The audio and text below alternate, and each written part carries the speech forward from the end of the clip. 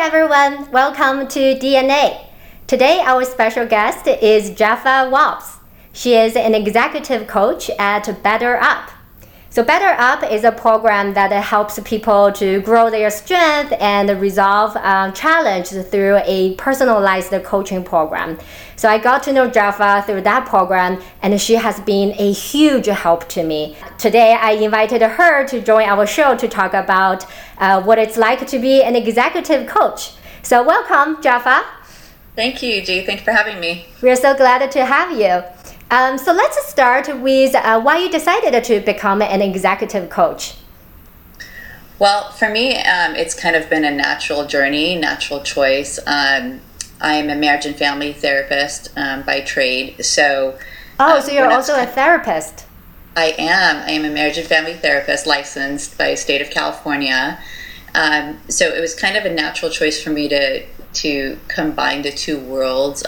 In my past life, in my past career, I was in the corporate world for about 18 years, doing anything from commercial lending to human resources to portfolio management, sales training. And my education formally has always been in psychology. It's been a kind of a nice marriage between the two worlds of corporate banking and finance and therapy, and being able to sit with clients, which I love. That was my favorite part of being in business anyways, is to sit down with clients and talk. So it's been great. So I once read somewhere that executive coach is one of the hottest job in the world.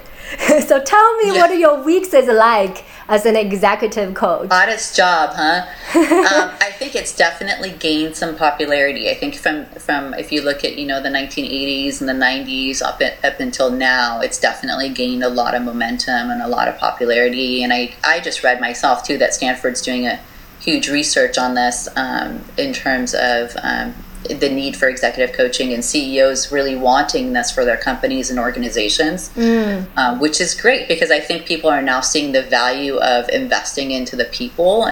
Before it was so much of a luxury item, it was very few, seldom places that you would see it. So for me, again, the flexibility being huge. During the week where I'm home with the kids more, I do the executive coaching because it's nice. I can do it from home on FaceTime and Skype and some of the just like what we're doing right now. yeah. It allows me to do that, which is super nice.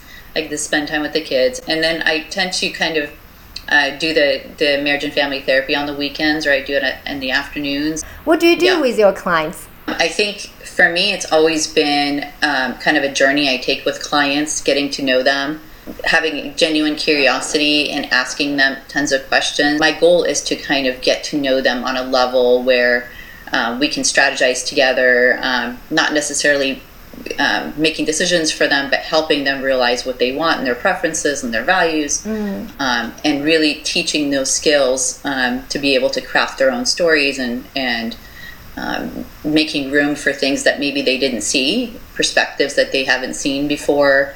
For me, it's always about, broadening the context. It's not just one little area that they're looking at, but looking at the big picture. Do you mind giving us a few examples? What kind of situation you have worked with your clients before? Oh, geez. What haven't I worked with? All kinds of issues. Do they talk about a family issue with you as well? Yeah. Oh, so it's not only about career, it's like more broader context. We're whole people.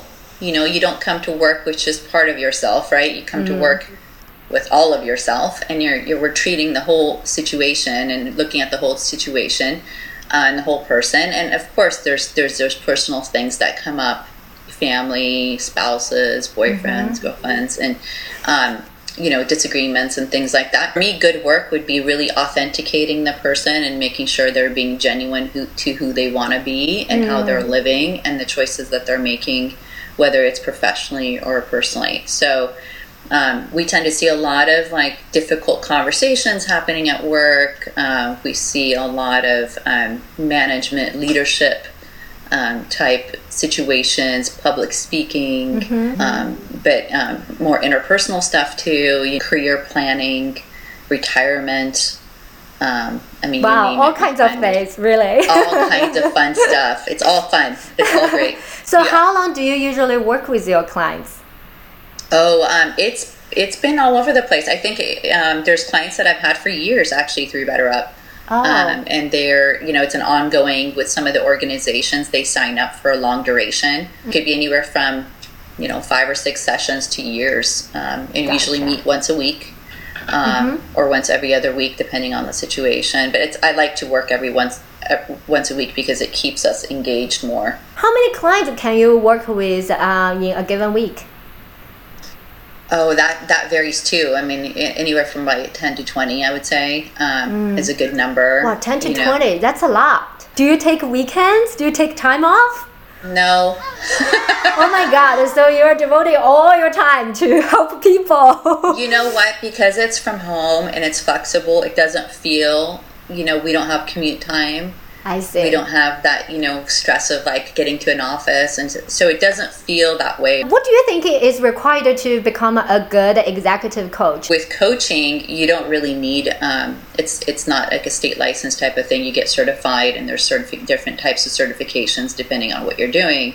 But I think really it's just about knowing your commitment level to the clients and knowing in the industry, like, for example, I work a lot with the financial industry because that's my background, finance, lending industries, and having that commitment to those industries and knowing where, putting yourself in the shoes of the client and knowing what kind of challenges they might have during the day, during the week, what kind of obstacles that you're going to be helping them with. Having that background knowledge really helps. But the other thing, again, it would be like that genuine curiosity that I mentioned is making sure you're asking questions that are going to help this person be able to deal with these challenges themselves and to build those skills. It's not just like we throw a whole bunch of skills at the client. Understanding that as a coach is really important, that it's not a cookie cutter thing. You can't apply the same concept to every client. And that you're allowing room for that to kind of craft itself. So I don't go in with a set regimen with this is everything that I'm going to do with each person. So it's really customized. So based on your experiences so far, what are the goods and the bads about the executive coach? The goods are lots of goods, I would say.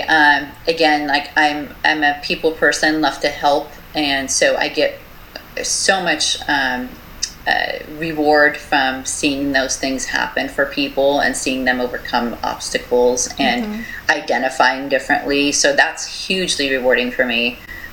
This is a very private journey for people, it's just like therapy. It's very private. And for people to open up to you, it's like such an honoring and humbling experience.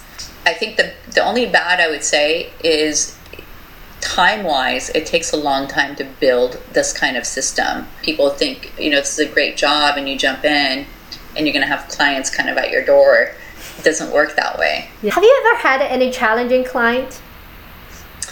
The word challenging to me is a relative term. I don't necessarily see people in that way. The word challenging traps people into a context of hard to work with, difficult, resistant, all these words that we use in society to describe that situation.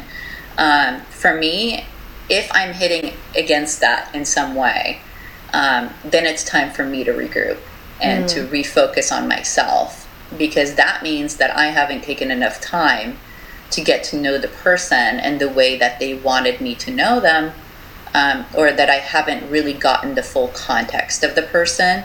And so I have to go back and recraft questions to really get to know them.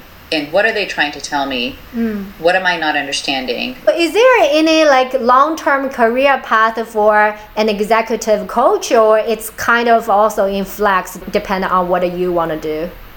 I would say it's more in flex. I think for me would be just doing more of the same and with broader knowledge, maybe taking more classes and being more certified and things like that, and having more access to a bigger community. I would love to get to coach coaches at some point, or maybe write articles and books, and that's on my bucket list. You could take it so many different directions. Like I said, if you have a niche that you're working with, if you can broaden that, or if you want to switch industries and things like that. Executive coach is actually a fancy business version of a therapist. Ooh. Is it true or not? Oh man. I would say not true. Why? Not true. It may be true like 2%. I think, fancy is not the word I would probably use. It's a completely different world.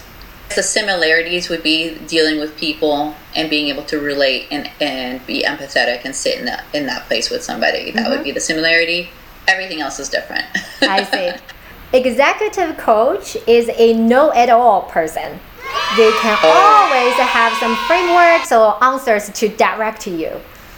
I highly, highly disagree with this one. I don't think there's such thing as a know-it-all person, right? We're all in it together. I definitely don't like sitting in the expert role.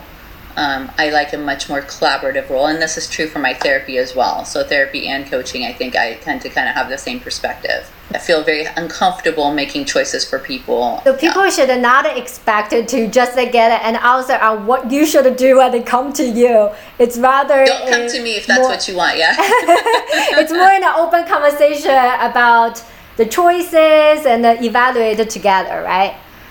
I will say I will do my very best to give you as many opportunities for those multiple storylines to exist and to those multiple identities to exist. And that is my job. And if I haven't done that, then I haven't done my job. So there's definitely work being done. I don't want to paint the picture that we don't do any work. We do a lot of work, right? We do a lot of work. Of course, yeah.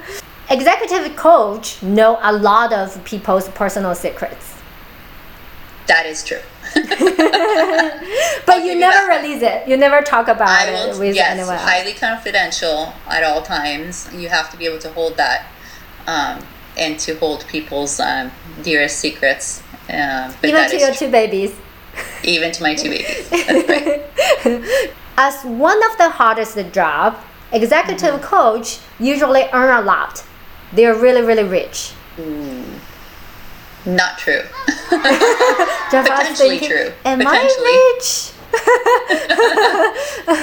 I would say again, it's a big spectrum. Yeah, you can definitely have a lucrative business, but to go in expecting that, absolutely not. This is a really good one. I personally believe it's true. Executive coach are the heroes and the secret recipe behind a lot of successful people. I would hope it's true, right?